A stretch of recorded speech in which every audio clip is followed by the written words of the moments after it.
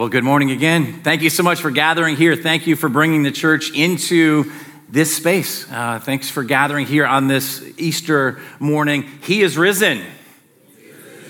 We'll do that one more time. He is risen. Such good news to be able to celebrate. Thank you again, yes, for bringing the church here. If you're gathered for Crosspoint at home, thanks for bringing the church into your living room, wherever you happen to be gathered. If you're new to Crosspoint, we've never met. My name is Jamie. It is my joy and my privilege to be one of the pastors here at Crosspoint. It's my joy to be able to celebrate the empty tomb on this Resurrection Sunday. And it's my joy to be able to open up God's word with you all this morning, where we get to ponder, we get to consider, we get to behold the event that literally changed everything.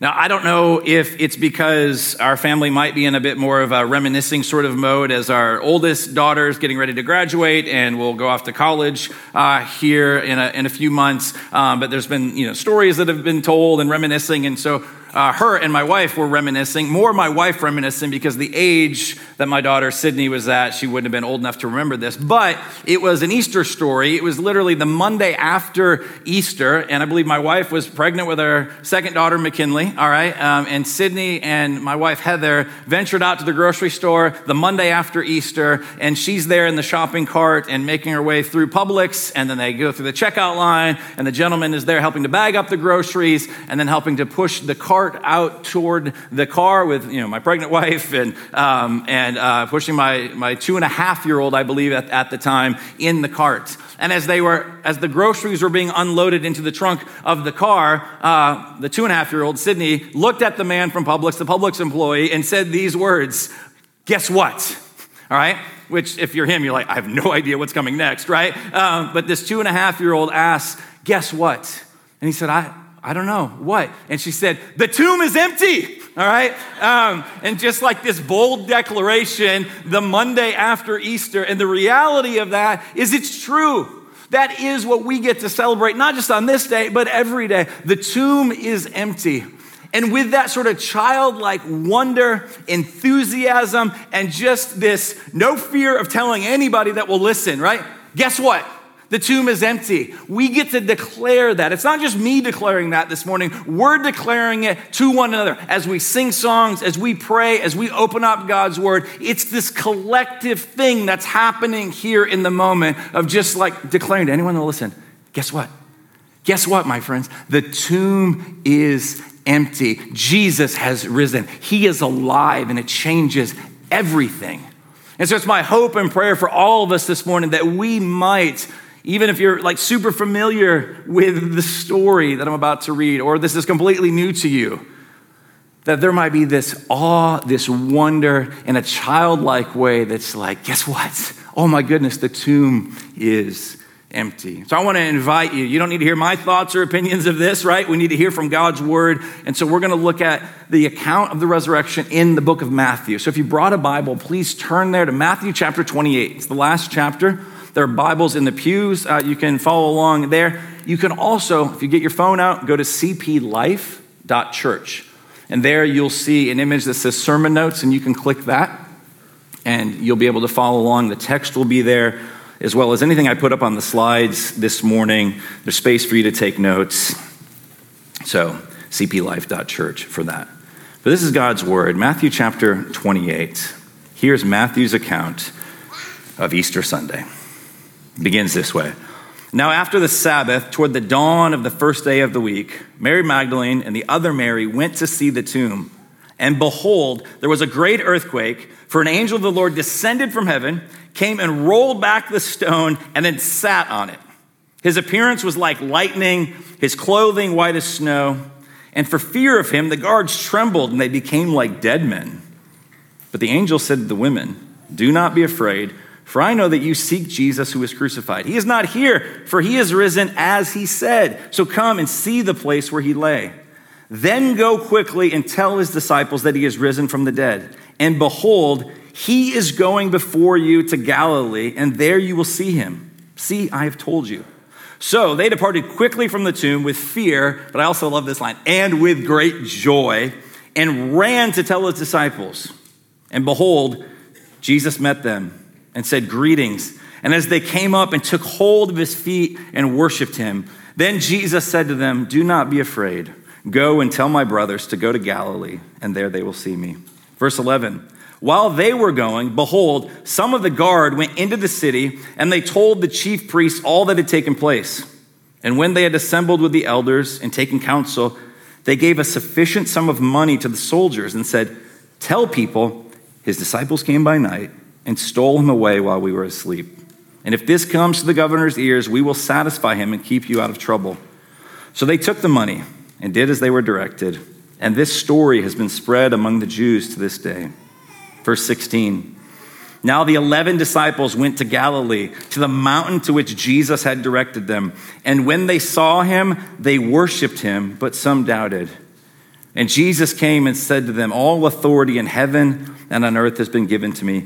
Go therefore and make disciples of all nations, baptizing them in the name of the Father and of the Son and of the Holy Spirit, teaching them to observe all that I have commanded you. And behold, I am with you always to the end of the age." This is the word of the Lord.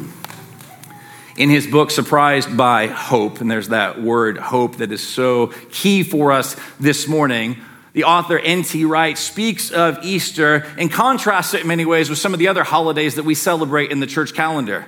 And I think if we're honest, we would say, man, like Christmas gets top billing, right? I mean, it's like, I don't know, there's probably Christmas, stuff for sale already at this time of the year, right? I mean, it's like it can start so early. And we'll give a lot of time to that. Or even as we enter into Lent, right? Like multiple weeks and sort of this season of deprivation. I'm giving something up for Lent. And then we come to Easter, and it literally is the day that changes everything, and yet we can just sort of come at it and like, okay, yeah, that's great. I went to church, and then just kind of forget. But it is this thing. Like this should be the celebration. Here are his words. He says this, "If Lent is a time to give things up, Easter ought to be a time to take things up. Champagne for breakfast again. Well, of course. Christian holiness was never meant to be merely negative. Of course, you have to weed the garden from time to time. Sometimes the ground ivy may need serious digging before you can get it out. Well, that's Lent for you. But you don't want simply to turn the garden back into a neat bed of blank earth. Easter is the time to sow new seeds and to plant out a few cuttings." He continues, he says, "If Calvary means putting to death things in your life that need killing off, if you are to flourish as a Christian and as a truly human being, then Easter, my friend, should mean planting and watering and training up things in your life, personal and corporate, that ought to be blossoming, filling the garden with color and perfume, and in due course, bearing fruit." Like this is what Easter Sunday brings. It's this new life. And so this morning, there is a word that as I read through Matthew 28, if you're paying attention to patterns, to the ways that the authors of the scripture, under the inspiration and guidance of God's Spirit, oftentimes will repeat certain words or phrases. And there's a word that showed up in this chapter. It's a word that showed up a week ago Sunday as we looked at the start of Holy Week. Palm Sunday, the triumphal entry. "Behold, your king comes riding on this donkey," entering in the most humble of ways, of circumstances. And in Matthew 28, again, there's this word, behold, behold, behold the risen Christ. Behold the impact that this can have on your life and my life. May we this morning behold and see that it actually changes everything, that it brings us hope, it brings meaning, it brings purpose to this life. Like as I read through this, it's key to just even pay attention to the opening words where it says, "And after the Sabbath." And you think about this for a moment. Like it's easy to show up, I think, on Easter Sunday, right? And all of us, myself included, might be like, do I own anything pastel? Cool, I'll grab that, all right? And we'll do that, and we can come in. Man, there's a joy. I mean, I'll tell you what, like there is an energy about Easter morning just gathered as the church that is unlike anything. And I love it. But let's not forget, at the start of chapter 28, after the Sabbath, these women who would have witnessed Jesus dying, and then it's darkness, all their dreams seemingly having been shattered, and then this day where they can't do anything. Like, do you know when there's like, when you're grieving, right? And you just want to occupy yourself with something, and then to have these strict Sabbath rules that would say, you can't go for a walk, you can't go do this, you can't go to the tomb. to just be sitting there in it, in the pain, in the brokenness. There's no pastel colors. I mean, they're grieving. And yet what is so key, even the order of this, that it starts the story with Sabbath, with rest. And the story of the scriptures is always an invitation. Rest in the finished work of God, and then resurrection comes. We don't go achieve, we don't make it happen. It starts with rest, and it leads to new life and to this resurrection. And then it tells us, and this is not just a random detail here, toward the dawn of the first day of the week.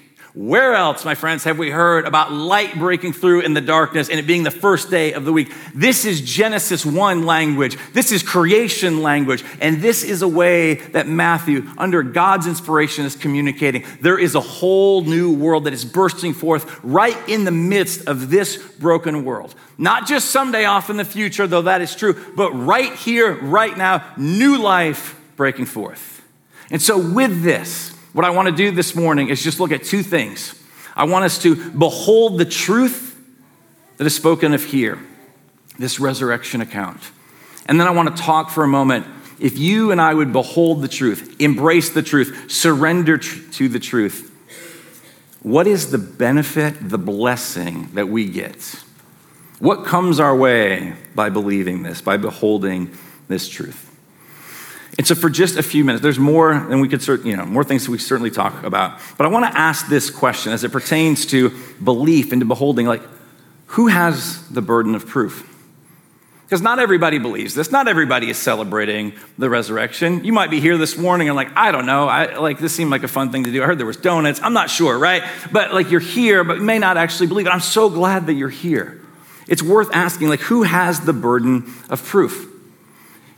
Is it the Christian? Is it the church to prove, like, hey, to give some evidence for why we believe what we believe? Yeah, I actually do think that's true. I think that's part of it. But I also think there's a burden of proof on the one that is the skeptic, on the one who's got the doubts and the questions. How do you explain this 2,000-year movement of this church? As we look at some of these things, how do you explain what is happening here? Like, I think we need to enter into this honestly. And what do we do with our doubts? Now, maybe you're here this morning, you're like, never had a doubt in my life. I'm like, cool, how's lying working out for you? Anyway, the reality, I think if we're honest, is like we all have doubt, and that's a good thing. I mean, did you notice? We'll get to it more in a minute, but toward the end, it says some worshiped and believed and some doubted. Like, it's right there in the Bible. Like, it's not advocating for it, certainly like that's the place you want to end up in, but it's honest. There's a humanity about this whole thing. And so I think it's so important for us to wrestle through these things, because if the resurrection is true, it changes everything. And if it didn't happen, as the Apostle Paul says to the church in Corinth, friends, eat, drink, and be merry, for tomorrow you die. Give up on this nonsense. What you're doing here right now, this is the silliest thing in the world. So how can we have some confidence? What does it look like to engage our doubts, not just for our own benefits, that we might be strengthened in this resolve of belief, but also, here's the reality. Every single one of you has a friend, family member, a coworker, somebody you're on a sports team with, whatever, a neighbor that has doubts and questions. And the more you and I can honestly engage in those, the more we will be, what this passage talks about at the end, faithful disciples who make disciples. We get to go and tell this good news. And so I want to look for a moment at some of these things and talk about what seemingly feels impossible. So let's look at a few of them. So at a first level, just resurrection in general. Is this possible or impossible, right? Like, I think we got to start there for a moment. Like, because none of this matters if we don't know the answer to this question. And so at one level, I think it is helpful to just stop and ask, okay, if there is a God, if you're somebody that believes in God, you may not fully follow Jesus, but if you're just like, hey, I believe there's some sort of higher power, there's a God, all right, and there's a God that made this world, a God that created life, isn't it possible that that same God could produce resurrection life? Like, I think just thinking logically, we have to grant that. So if there's a God who made everything, could he not possibly then do this as well? Is it impossible, or is it in the realm of a possibility? I think logic would dictate that it's in the realm of possibility. But if you're in the other end of kind of the spectrum, you're like, well, I don't actually believe in a God. I think everything is random. It happens by chance. Well, then to stop and say, okay, fair enough. Let's go along those lines for a moment. if everything is random by chance, so you and me and this world and everything the space that we inhabit, all of it was by chance, random, isn't it possible that randomly by chance a resurrection could occur? Like, if we're playing along those lines, like, we have to just acknowledge, okay, it's a big thing to consider, but I believe logic would even dictate it's not an impossibility. Like, it actually is possible. So the resurrection, impossible. I think as we think this through, regardless of where you land, if you believe in God or not, you have to acknowledge that it is actually possible. And then what about the empty tomb as we get very specific, not just resurrection in general, but the empty tomb of Jesus. Is it impossible or is it possible? How should we think through these matters? And so as you noticed, as I read through this account, starting in verse 11 through 15, Matthew writes this from a vantage point that is like, hey, the tomb was empty, and therefore those that were opposed to Jesus and his ways, so you have the guards, right, that have been trained, apparently they fall asleep, all right, which even that part for a moment seems a little crazy. I mean, these are like the best of the best. They wouldn't have put like this guy is first week on the job. I mean, they're going to have, this is an important thing, all right? I don't think he put like a Navy SEAL on this, like, oh, I'm sorry, I fell asleep. Really? So when the gigantic stone was moved and the earthquake and the angel, like, didn't wake up at all? I'm a deep sleeper, right? Like, it just seems a little insane, unless it actually took place that way, right? And so you get this account. Now, they are going and they're making up this account. Why? Well, because the tomb was empty and there had to be some explanation. So the given is that the tomb is empty.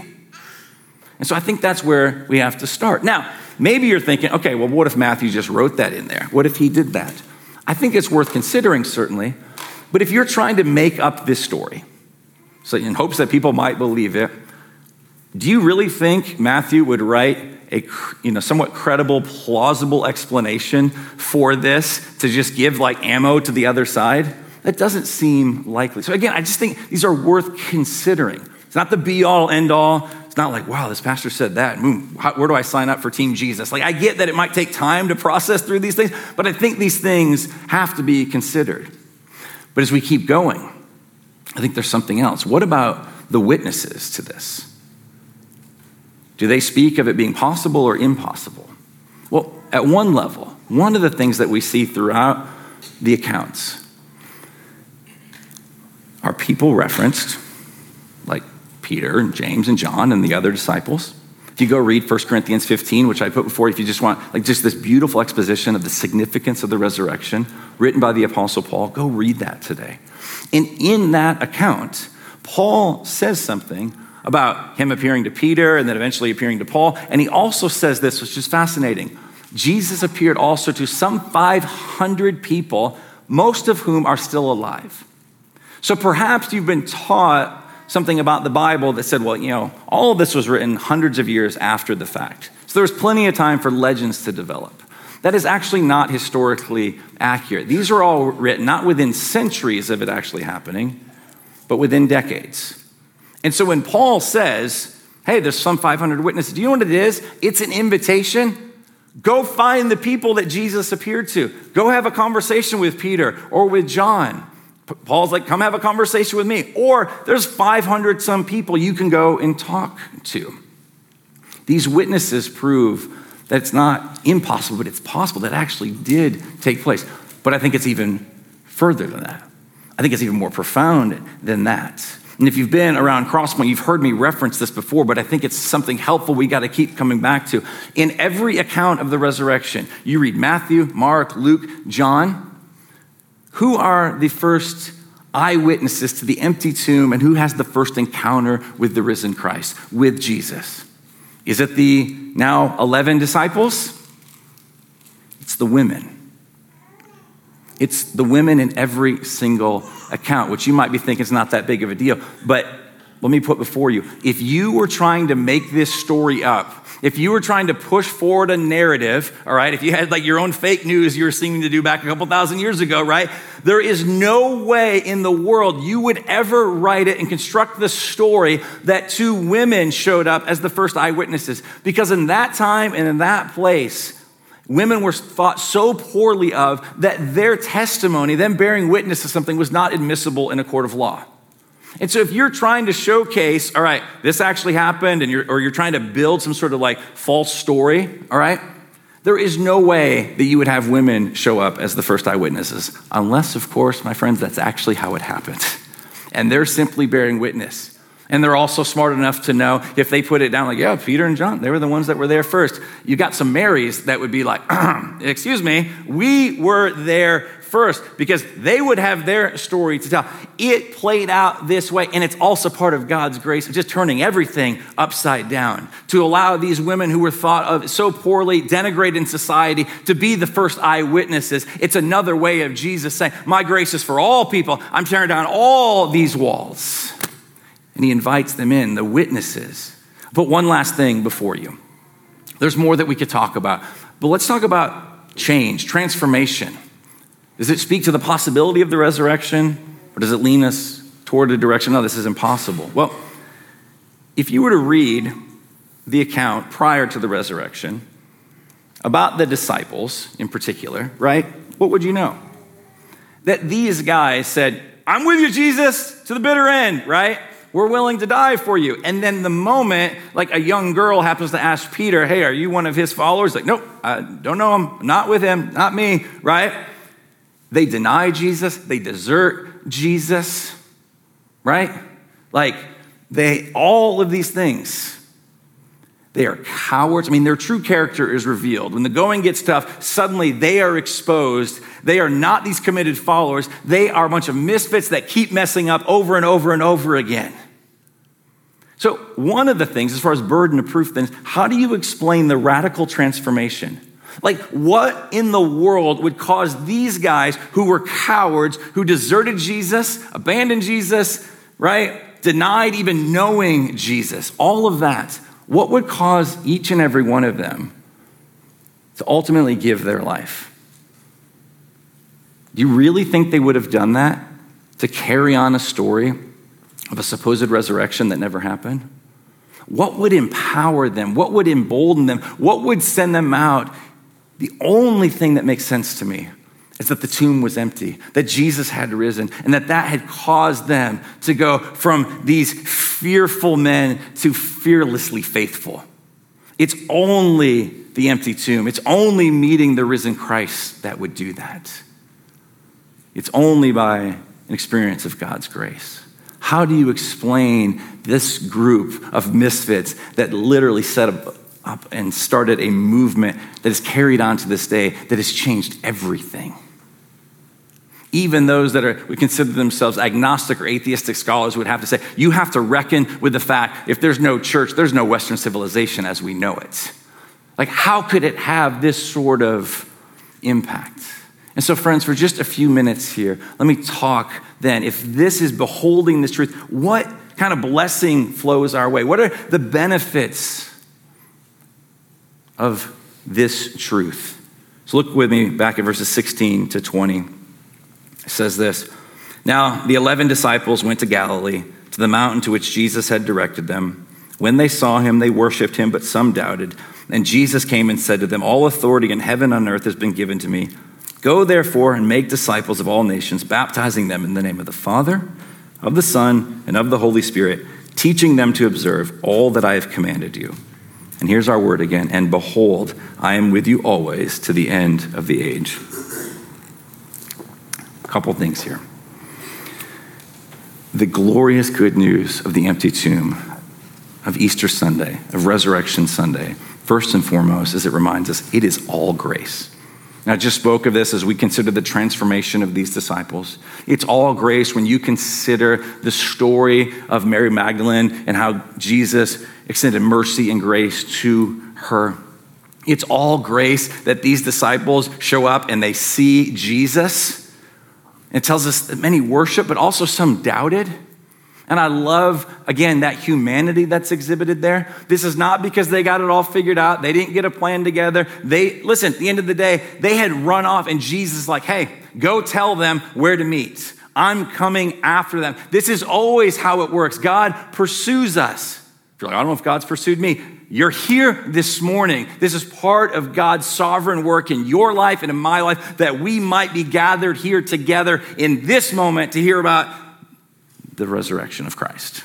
It is all grace.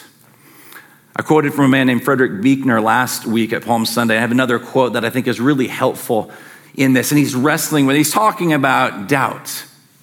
And these men, even again, right, I think another reason to believe this is if you're trying to make it up, it doesn't look like you're putting your best foot forward to be like, yeah, well, some doubted, I mean, it's like, why would you even include that? Unless that's just how it actually played out. And so Buechner says this. He's talking about as we wake up each day, we should be reminded that even being able to believe, friends, it is such a gift.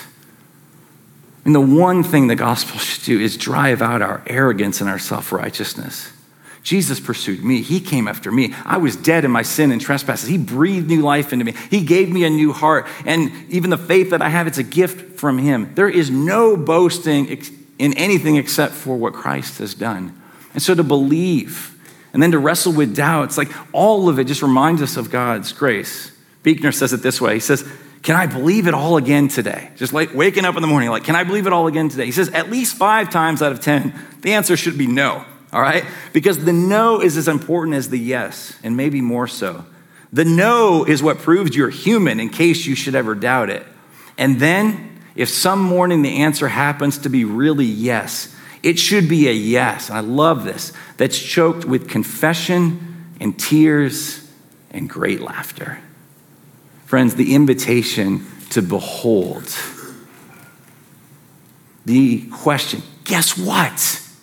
The fact that you can say, he is risen indeed, and to actually believe that.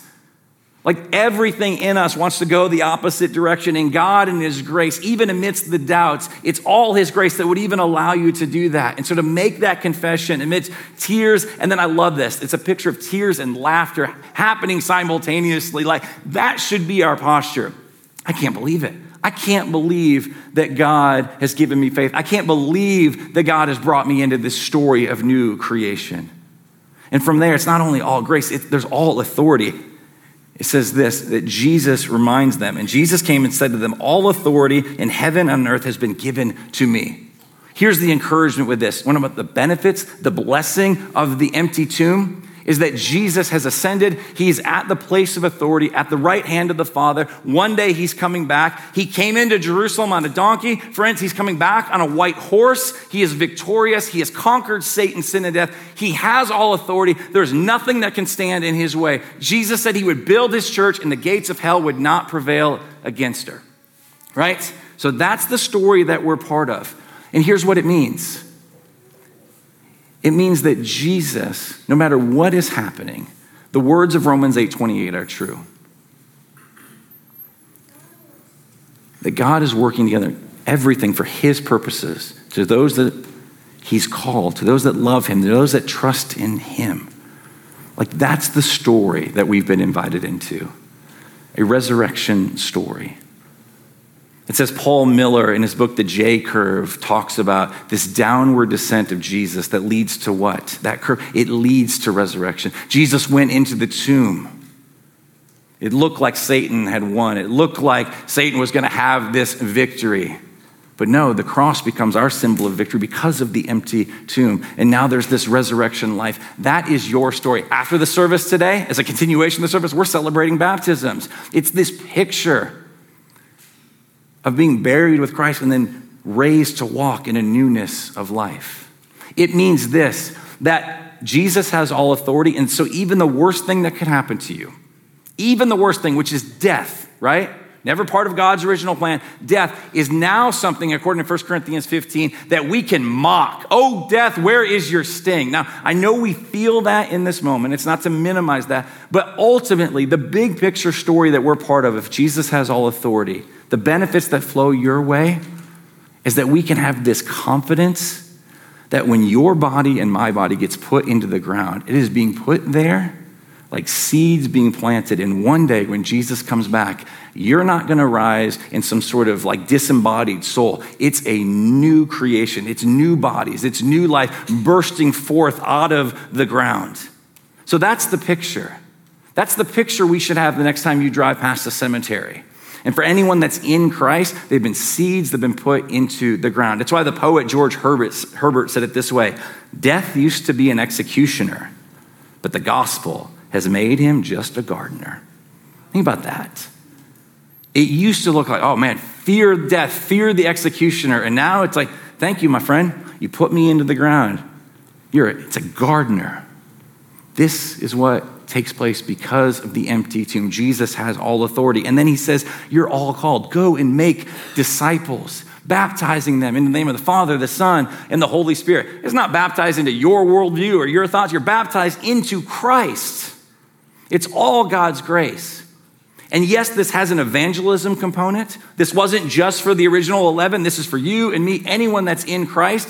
But to go and make disciples, yes, to see people converted. But it's not just, cool, you prayed a prayer, let's sit back, kick back, and wait till Jesus returns. There's also now an invitation. He's your Lord. There's nothing that he can't ask of you. What does it look like to live all of your life with a glad, surrender to Jesus in your finances, your relationships, your work, your recreation, all of it? Everything matters. Jesus wasn't resurrected just as a disembodied soul, flesh and blood. That means all of creation matters. And so everything in your life is loaded with significance. Tim Keller in the book, The Reason for God, says it this way: each year at Easter, I get to preach on the resurrection and in my sermon, I always say to my skeptical secular friends that even if they can't believe in the resurrection, they should want it to be true. And most of them care deeply about justice for the poor, alleviating hunger and disease, caring for the environment. Yet many of them believe that the material world was caused by accident and that the world and everything in it will eventually simply burn up. He continues, they find it discouraging that so few people care about justice without realizing that their own worldview undermines any motivation to make the world a better place. Why sacrifice for the needs of others if in the end nothing we do will make any difference? But if the resurrection's true, however, if the resurrection of Jesus happened, that means there's infinite hope and reason to pour ourselves out for the needs of the world. To go and make disciples is to invite people into a life of knowing Jesus, having their sins forgiven, to live with Jesus as their Lord so that every aspect of their life is transformed. And all of the work we're doing right here, right now, gets to be glad participation in the new creation. What you do matters. This earth matters. The world matters. Your body matters. Like all of it. And so this is one of the benefits. Lastly, did you notice how this ends, right? There's our word behold again. Behold, I'm with you always to the end of the age. I read that, and this isn't untrue, but I do read this very individualistically. Yep, Jesus is with me, and he's with the people that I care about. He's going to go with them. He'll be with them forever. He'll be with me, and that is true. But the translation here doesn't quite get across. The truth of the matter is there's a plural to it. There's a plurality to this. Now, I grew up in a world where we didn't say words like this, but some of you from the South, you know, there's a word that you can use, right? What this should be translated is, I'm with y'all always, all right? That's actually more correct, what it's getting at. What it's speaking of is this: the way you and I experience the promise and the presence of Jesus is through the people of God. He is with us, yes, through the Holy Spirit, but he's also with us in this plural, like, y'all, I'm with you, he's saying. And when you gather, I am with you. This morning, hear this. As you sang songs, as you declared he is risen, that's not just for you to declare. We experience the promise and presence of God through the people of God. I need to hear you sing. Weirdly, you need to hear me sing, not because I can sing in tune or it's beautiful, but we need to declare together, he is risen. The tomb is empty. This changes everything. When I fail to believe this, I need to be stirred up, my affection stirred for Jesus. How? By just isolating? No, by pressing in further into the people of God. If you're somebody and you're not connected to a church, we would love for you to be connected here, but it's not here, somewhere. You're not called to be an isolated Christian. If you're like, I don't experience the presence of God, are you around the people of God? Yeah, but they annoy me and they're yeah, welcome to the club, man, right? Like, again, it's all grace. We need one another. There's a pastor I have deep respect for. He retired recently. He planted a church up in Nashville, Tennessee called Emmanuel. And his name is Ray Ortland. And part of the culture of that church, one of the things that became what they called their Emmanuel mantra, right, was this short declaration in 3 points, a very short sermon, all right? 3 things that just kind of became part of the culture there, apparently. Here's the 3 things. This is this sort of corporate confession together. As people of God, how do we experience the presence of God? It's remembering and reminding one another, God is with us, y'all, like together. But what do we need to confess? What do we need to declare, all right? And so point 1 of this very short sermon is this. You don't have to declare this, he would say, all right? But he's like, I'm going to declare it. I'm a complete idiot. Point 1. Some of you are like, amen, all right? So this means I'm not impressive. There's nothing that I've done that's earned the affection of Jesus. He didn't look out, across eternity and be like, dude, Jamie, man, that guy, I need him. No, there's nothing. I'm dead in my sin and my rebellion and my treason against the king. I am an idiot. Point 2, my future, though, is incredibly bright because the finished work of Jesus, because the resurrection is true, the tomb is empty. My story, because of the authority of Jesus, is part of this renewal and this redemption of all things, including my body and my mind, my soul, every aspect of me. My future is incredibly bright. So yes, point 1, I'm an idiot. My future is incredibly bright. And point 3, anybody can get in on this. Anybody. It doesn't matter your past. It doesn't matter what you do in the future. It's as simple as saying, I'm an idiot that stands in the need of God's grace. And because of the work of Jesus, my future is incredibly bright.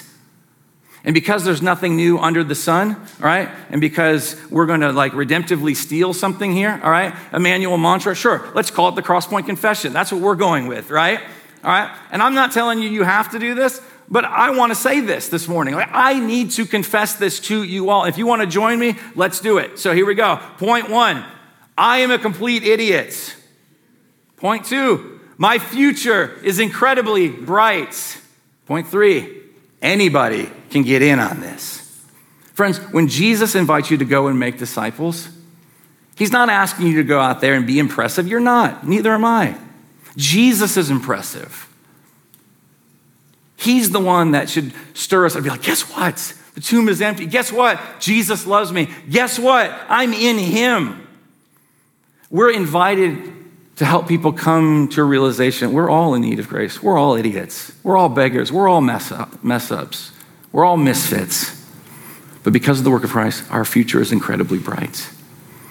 And you then, friends, get to be used by God to remind people anybody can get in on this. If you're in on it and I'm in on it, anybody can get in on it. We are not impressive. Jesus is impressive. But he's given us an impressive, beyond comprehension future. And so our final question then, will you believe the truth? Maybe for the first time, but also there's this call, right? Take up your cross and follow daily after Jesus. It means there's going to be times where I don't believe it. I need your help to remind me. Will I believe the truth? Will I believe the lies that say I'm amazing and I should just embrace my truth and all that? Or will I embrace the truth of who Jesus is and that I'm somebody that's in desperate need of his grace? Will I believe that the tomb is empty? Will I experience the life that he has for me? And so, friends, one of the things, just as an encouragement, we're going to hear a story this morning from a partner here at Crosspoint. So you can direct your attention to the screen here in a moment.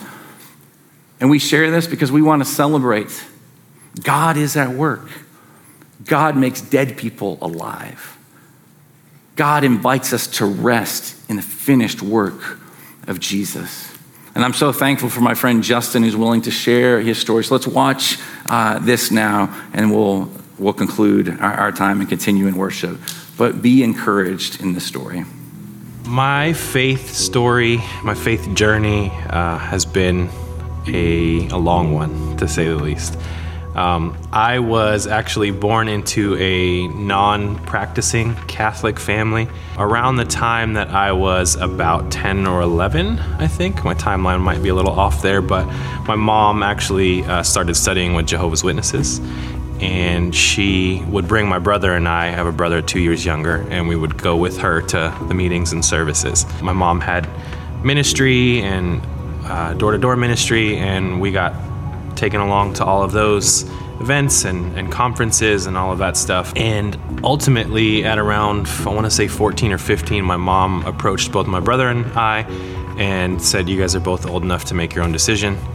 You need to decide if this is what you believe and if you want to take the next steps. And both of us were pretty clear that we didn't want to take that step, and that we didn't really feel like we believed. We stopped going to church altogether. I just did a lot of reflection on my experience with the church and with Christianity, and really just felt like my exposure had been to two very legalistic views on Christianity, and it felt like a never-ending laundry list of requirements that I had to meet if I was going to be worthy of God's love and of forgiveness. I would say for about a solid decade or so, I found myself gravitating more towards Eastern philosophies that were focused on self-improvement and meditation and all kinds of things of that nature. All the while, I did believe that there was a higher power. I just didn't necessarily believe that it was God and Jesus.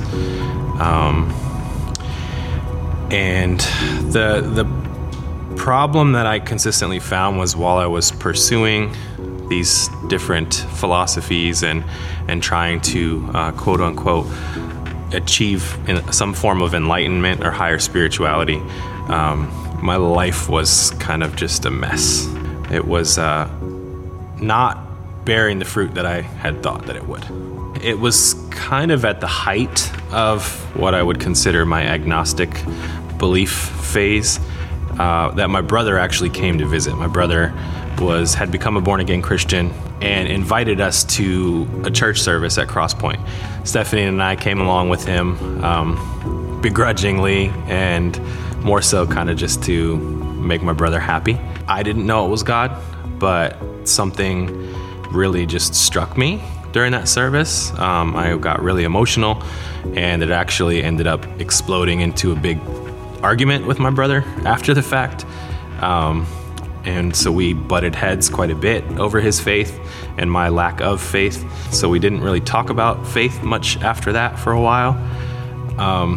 But something was changing inside me.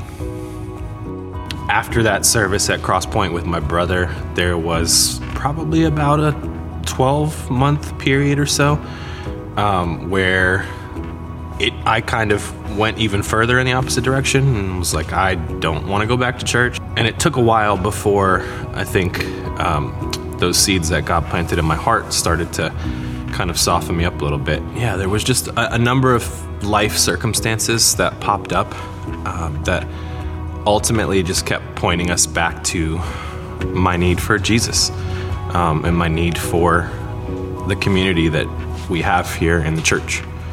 The things that we had been placing a high level of importance on and the way that we had been going about our own spiritual life was just not working. We remembered the experience that we'd had at Crosspoint previously, and the fact that Crosspoint from day one just felt like a place where we could come and just be who we were and who God made us to be. It was just amazing to us how in the height of a pandemic when people were so isolated that we found a community. I told Jamie one time when we were meeting about how Stephanie and I had a lot of friends, but we didn't necessarily have community. And there's a difference. You can be friends with a lot of people, but community is what God intended for us. And that, to me, was a major sticking point in my life. I spent my entire life up till this point believing that I had to check off a certain number of boxes to be deserving of God's love and to be deserving of community. It's just such a gift that we're given to know that God knew that we couldn't do it on our own. We would continue to fall short, and we would continue to sin and make mistakes and to hurt people, and he just knew that if it were up to us that we'd never get it done. And so the freedom that I've found in the gospel is just,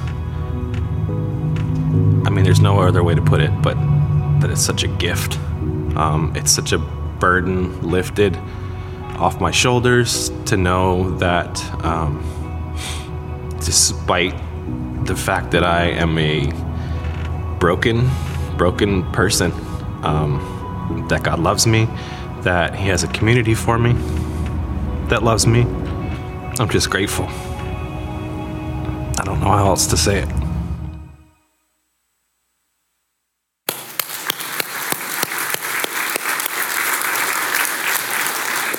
Justin, thank you for your willingness to share your story. Excited. He's one of the folks that will get to participate in baptism in just a few moments as well. And so, church, just this reminder, right? It's very simple. If you confess with your mouth that Jesus is Lord and believe in your heart that God raised him from the dead, you will be saved. What a gift that is. As we just heard, a burden that is lifted. And so we're going to respond together this morning. We're going to continue in our worship service. We're going to worship through song. We'll continue in the baptisms and all of that. But also just want to take a time to encourage you to quiet and to ask the Lord, lead me. Where do you need to repent? Maybe for the first time, to confess your sin and to receive the grace of God. And then let's rejoice together. We're going to do that by singing, by participating in communion together. But let me pray for us, and then I'll give us some instruction. But just remember, friends, this is what we get to invite people into. We get to go and to make disciples. We get to not be proud and arrogant. We understand our brokenness, but we understand our future is incredibly bright, and anybody can get in on this. Let's pray. Father in heaven, we thank you for your mercy, your kindness, your grace. God, would you use us for your glory, for our joy, to use broken, sinful people who by your grace, your mercy, the finished work of Jesus, have a future that is incredibly bright, it is secure, that there's an inheritance right now, Jesus, that you are guarding. So we thank you for that. We thank you for the tomb that is empty. We thank you for new life, God, that we even celebrate with baptisms today. God, it's a reminder that you are still at work. You're making dead people alive. Thank you that we get to be part of your resurrection story, your resurrection movement. We pray these things in Christ's name. Amen.